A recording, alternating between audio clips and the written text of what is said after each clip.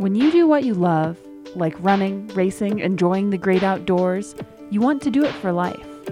You need to make a change, and that's what Inside Tracker is all about. Founded in 2009 by scientists in aging, genetics, and biometric data from MIT, Tufts, and Harvard, Inside Tracker is a personalized health and wellness platform like no other. It's purpose-built to help you live a longer, more productive life. The first time you use Inside Tracker, its patented algorithm analyzes your biometric data and offers you a clearer picture than you've ever had of what's going on inside your body. Next, Inside Tracker provides you a concrete, science-backed action plan for reaching your health and performance goals. Then, using the Inside Tracker app, they track your progress every day, every step of the way. For a limited time, DNF listeners get 25% off the entire Inside Tracker store. Go to insidetracker.com/dirt to get your discount code to start using Inside Tracker today, because change is an inside job.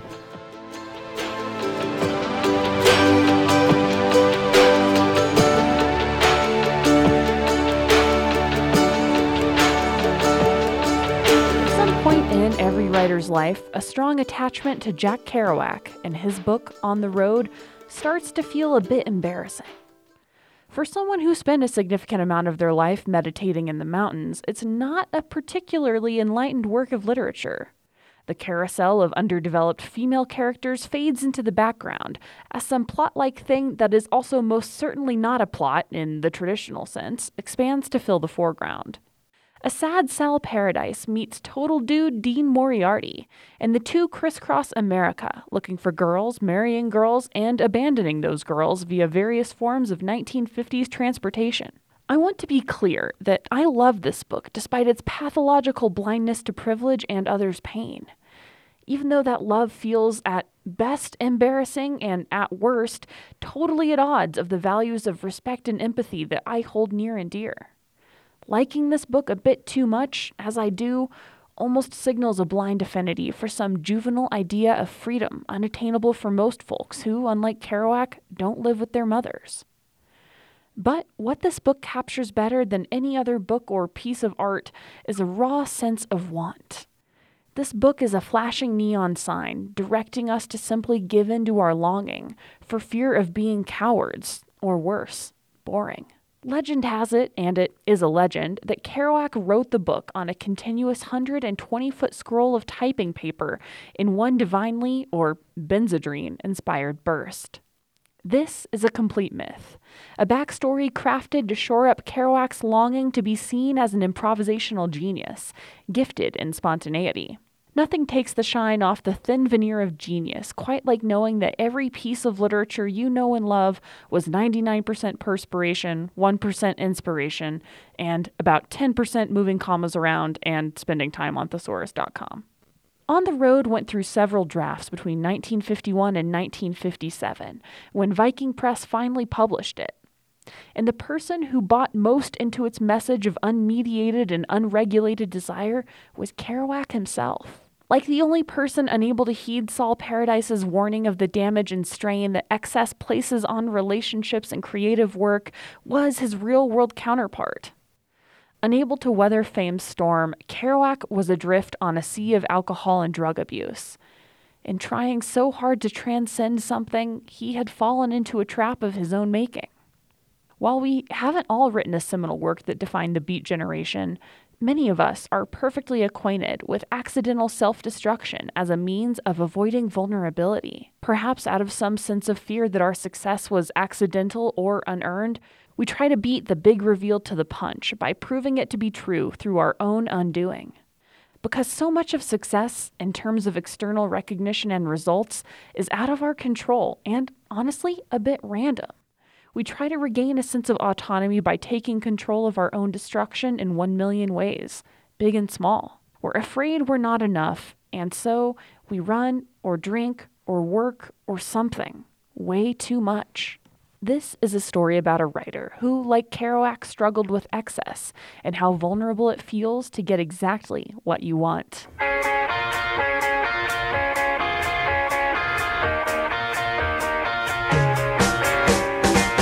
This is DNF from Trail Runner magazine. I'm Zoe Rome. Alison Bechdel is not necessarily known as a trail runner. She's Vermont's third cartoonist laureate, a MacArthur Genius, author of several graphic memoirs, one of which was made into a Tony Award-winning Broadway musical. What she is slightly less known for is her enthusiasm for exercise of all sorts. This interest started when she was a kid. One day as she was poring through a favorite comic book, an advertisement caught her attention. You know, Charles Atlas in his leopard print Speedos, like urging you to get his program so you could get big and strong and beat up the bullies on the beach. I totally wanted to be big and strong like Charles Atlas. And there were all these different kinds of ads. And one day, finally, when I was around 9 years old, I responded to an ad that promised it would deliver me the secret to superhuman strength for the price of $1. Superhuman strength? For one measly buck, Alison was in. It was disappointing when it arrived. It was just like a martial arts handbook that I couldn't make any sense out of as a kid. But the idea had been planted that there was some way to get superhuman strength, maybe not through a mail-order novelty catalog, but I was going to figure another way out. So if martial arts weren't the secret to superhuman strength, what was it? It wasn't until a couple of years later when Alison would try running and start to think she had found the answer. My first runs were very short. I didn't know anything about running. It was in the 70s. I was a teenager living in a rural town in Pennsylvania. Nobody I knew ran. I don't really even remember how I got this idea, except in the 70s it was just like in the zeitgeist. I must have seen a magazine cover, or must have heard about it on a TV show, but I found it very appealing. And one day I just decided I was going to run up the street to my grandmother's house. It was like less than half a mile. And that was fun. And then I ran home. And pretty soon I kept doing that more and more. And I would go all the way without stopping at my grandmother's house. Then I got the idea, well, I want to go even further. There was this lovely loop that went out around the outskirts of my town, out past a hill called the Bake Oven. And I was going to run all the way out around the Bake Oven loop. I don't even know how far it was. Later I measured it and it was 3.2 miles. And I decided I was going to run as far as I could and stop and walk if I couldn't keep running. And I brought some Gorp in my jeans pockets in case I got tired. I didn't really know what running was like. My only context for it was like a hike. So I brought this Gorp. And I started running and I didn't get tired. I just kept going. I ran down the street to the creek and down past the cemetery and across the highway and out into the farmland and around the front of the Bake Oven and back in through town. I just kept going. And it was this amazing feeling to do something so concrete, and to succeed at it was an amazing sensation. I started doing it more and more, just going out for that 3-mile loop whenever I felt pent up or anything really. It would just always make me feel better. Alison started jogging to her grandma's house nonstop. Those runs became an outlet for Alison, a time and space where she could really be herself, away from family, school, and the pressures of teenage life.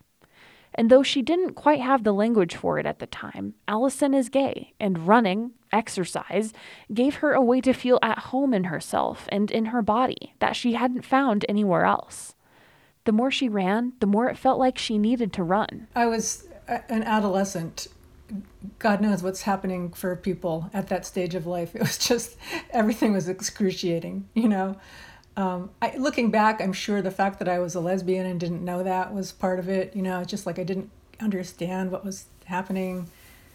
And I was also just a very introverted person. I would go to school and not open my mouth all day. And I'd come home just like with so much pent up energy because I hadn't really been expressing myself at all. So that was part of it. While the horrors of puberty fell outside Alison's locus of control, she found a transformative power in the focus and discipline that came with her regular runs around the Pennsylvania countryside. To transcend means to pass beyond the limits of something, and every runner is somewhat acquainted with the quotidian transcendence that exercise provides. Each time you run just a bit further or just a bit faster, you're pushing past the limits of what you thought was possible in some small way. On those runs, Alison was able to access that place that a lot of us have been, Some may call it a runner's high or some kind of sweaty satori. Was this the secret to superhuman strength? The further Allison ran, the more she found that she was running beyond just mere physical limits, but that the boundaries of her ego, herself, started to fade into the humid summer air.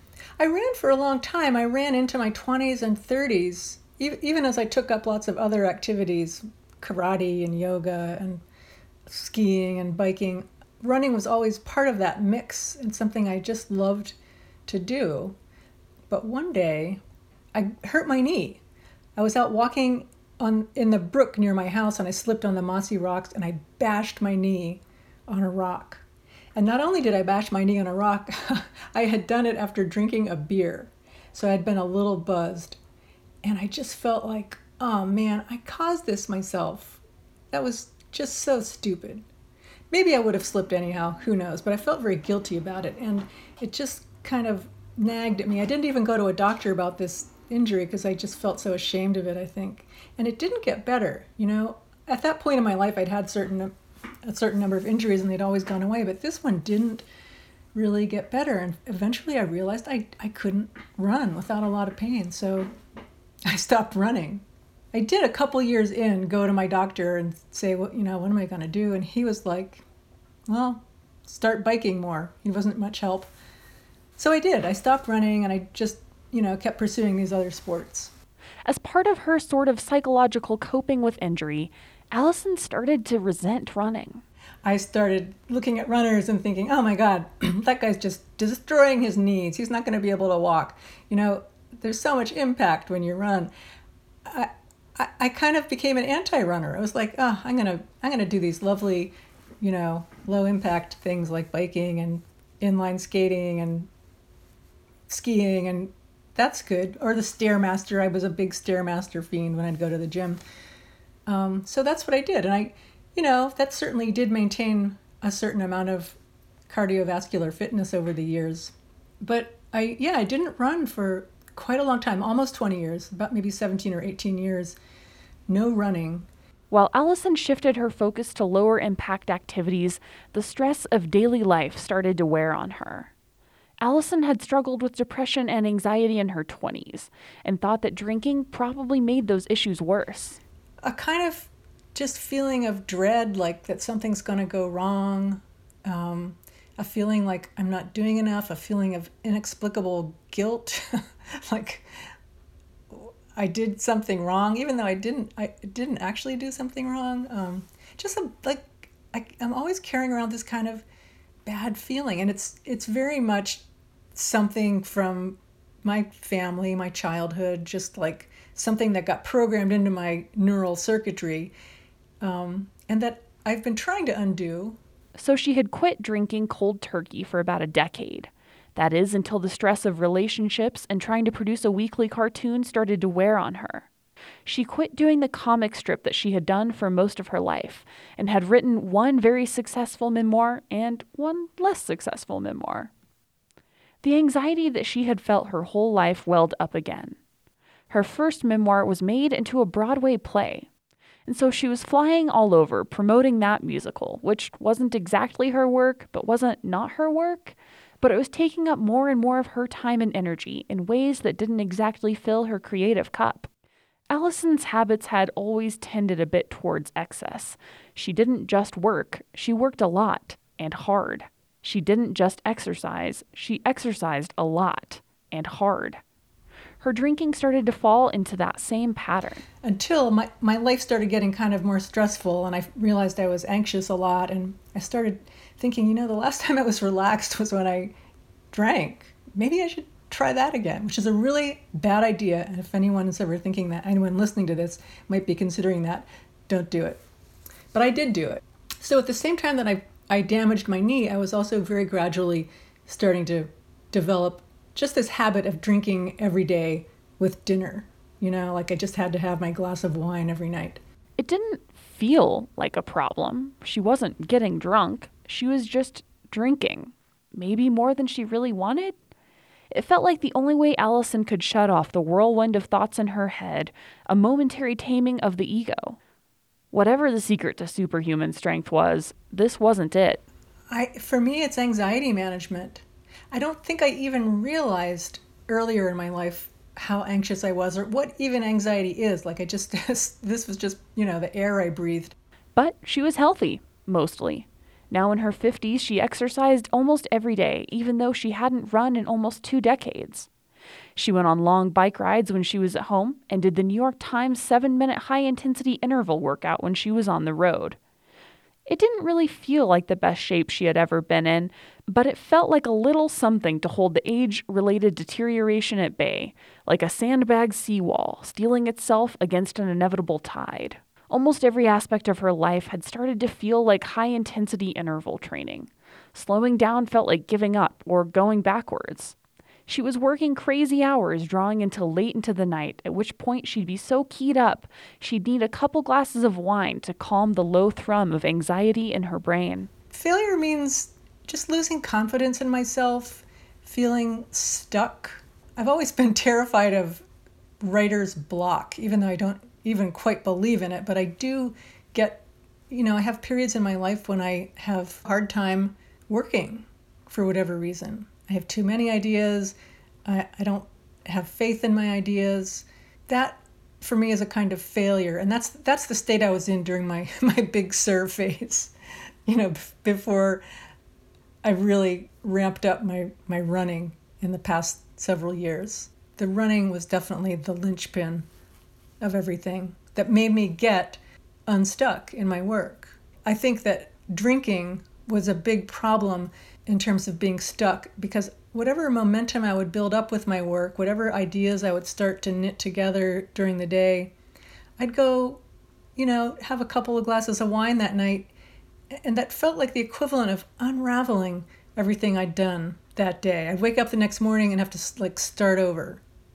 And without that drinking, I was able to really start linking things together and really making forward progress with my work.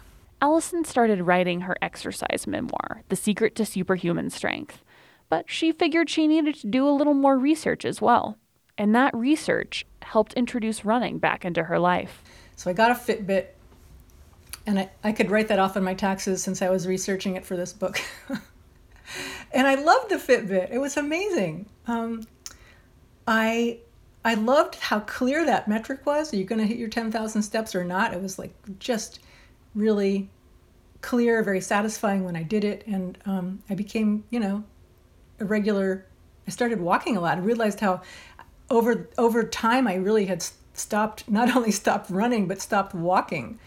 I live in the country and I drive when I have to go anywhere, and I really had stopped walking. So that was a real awakening. I loved how it felt to walk. I loved how my body felt. And then one day I hadn't gotten my 10,000 steps in, and I was running out of time, so I decided to run just to get it over more quickly on a treadmill. And it was amazing. I had forgotten what running did to my mind. In that half-hour run, my mind just totally cleared and calmed down. The next day I felt like I had been run over by a steamroller, but the running itself had felt really good. And it was interesting to me that I felt so, wrecked the next day, because I thought I'd been in pretty good shape, but clearly running did something that all these other activities, weightlifting, yoga, skiing, biking, that those things didn't touch. And so I started doing it again. I really loved the way it made me feel mentally, and physically, but mostly it was mental.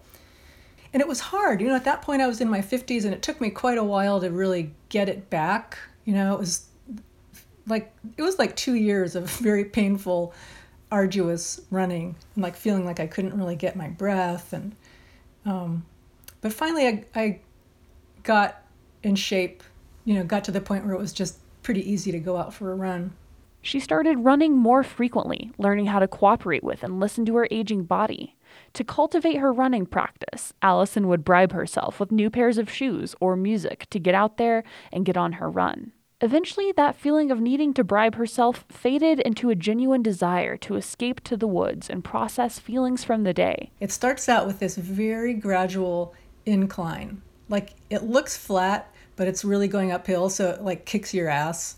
And then it comes to a point where it goes pretty steeply downhill. So that's a nice reward. And that's quite effortless. You just sort of just get propelled downhill. Well, then I turn around and come back up that steep hill. And that's the really hard part. You know, on a good day, I just get completely lost in it. You know, when I'm not in shape, if I haven't been doing it regularly, it's awful. And I'm just like desperately trying to keep my feet moving. And I'm, you know, just looking at the bend up in the road up ahead, knowing that that's where I need to get to. But on a good day, I just forget all of that and I just kind of float up the hill. And those runs, they transformed Allison. And it really started to seep into me in a deep way. Like I started realizing that not only was my pulse lowering, but I really felt calm. And I'm an anxious person. I rarely feel calm. So it was quite notable to realize I could just like sit still and have a conversation with my partner without having to jump up and do 7 things. That was very much a byproduct of running and this weird deep calm that had started to grip me. And then what I found was I didn't need to drink in the same way I had always felt compelled. Okay, gotta have my glass of wine. It's time for dinner. And I'd even over this period of time begun drinking hard alcohol, like as a nightcap, which is such a terrible idea. I would always think it was helping me to unwind and sleep better. It's totally the opposite. If anyone ever tells you alcohol helps you to sleep better, they're wrong. But I believed it or talked myself into it.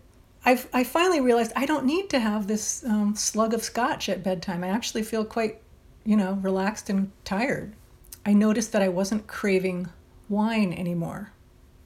And I thought that had been just like a fact of life. Like I was never going to kick that habit. I would just always be one of those people who had to have their wine or something would happen. Just before the pandemic hit, my partner said, you know what, let's just take a break from alcohol altogether. And I was like, oh my God, I don't think I can do that. But because I was doing it with her, I felt like that just gave me more energy for it. Like we were in it together, and I actually was able to do it. In part, I think a lot due to the running and in part due to the fact that I had this compact with her, like we were both going to do it. But what an amazing feeling to break the grip of that habit, to become free of that need every day to do this thing, Allison did something that is so hard to do. She quit one harmful thing without subbing in another. She was able to use running to help manage her anxiety and eliminate her dependence on alcohol. And for the first time, she wasn't overly dependent on anything, not alcohol and not exercise. She was able to just let running be running.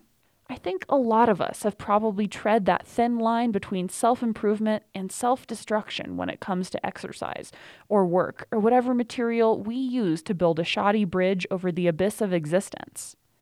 Perhaps because we know that material is flawed and the project is pointless, we just try to shore it up with more. I just feel like I'm somehow never enough just on my own. Like I have to be achieving something, accomplishing something. And so whatever it is, running, work, even drinking, like that's what I do. More miles, higher vert, faster strides, longer races, a belt buckle, another belt buckle, a book, a MacArthur Genius Grant, or a Tony Award-winning musical based on a traumatic upbringing.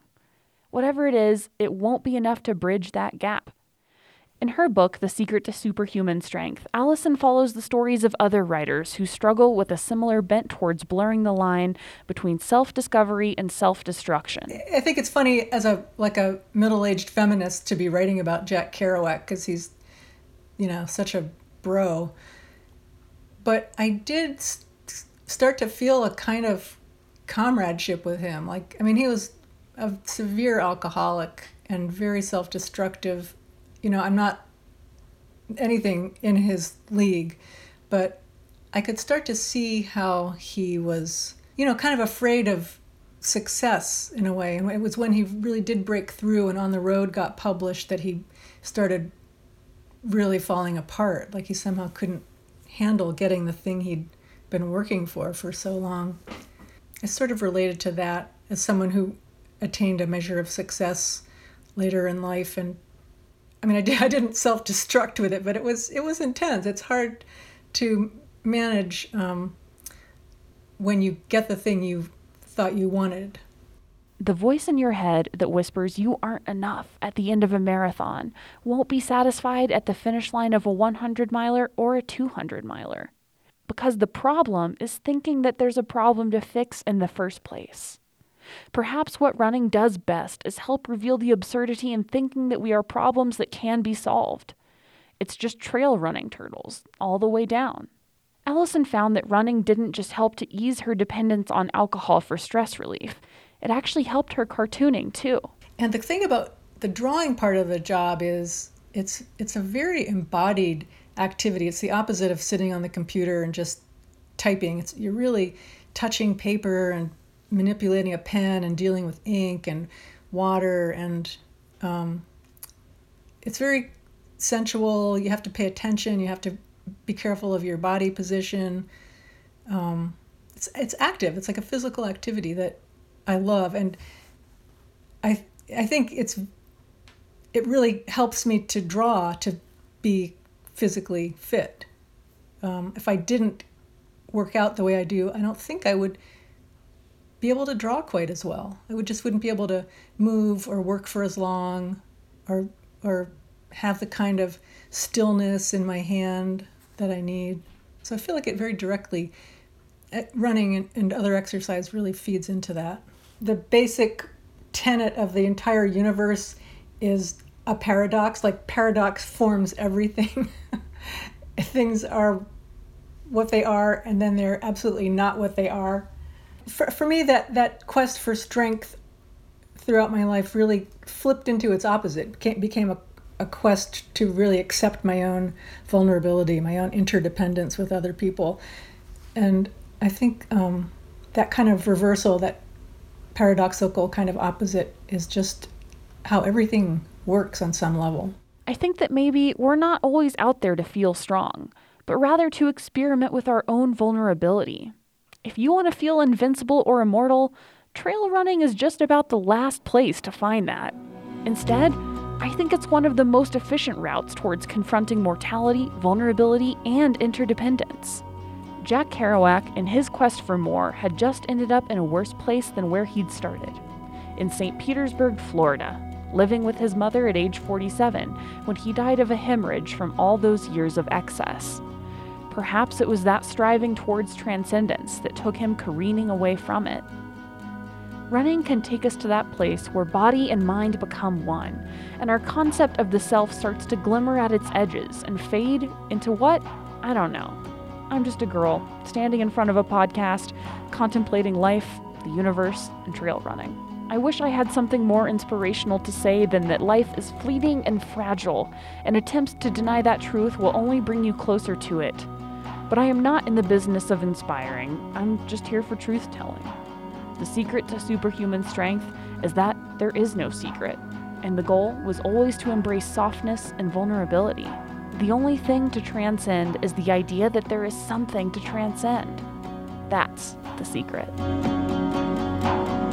This episode of DNF was written and produced by me, Zoe Rome, for Trail Runner magazine. Theme music by the band Lotus. Other music is written and performed by Bitbeak. If you like this podcast, take a second to rate and review it on your favorite platform. You can find this episode and other installments of DNF at trailrunnermag.com.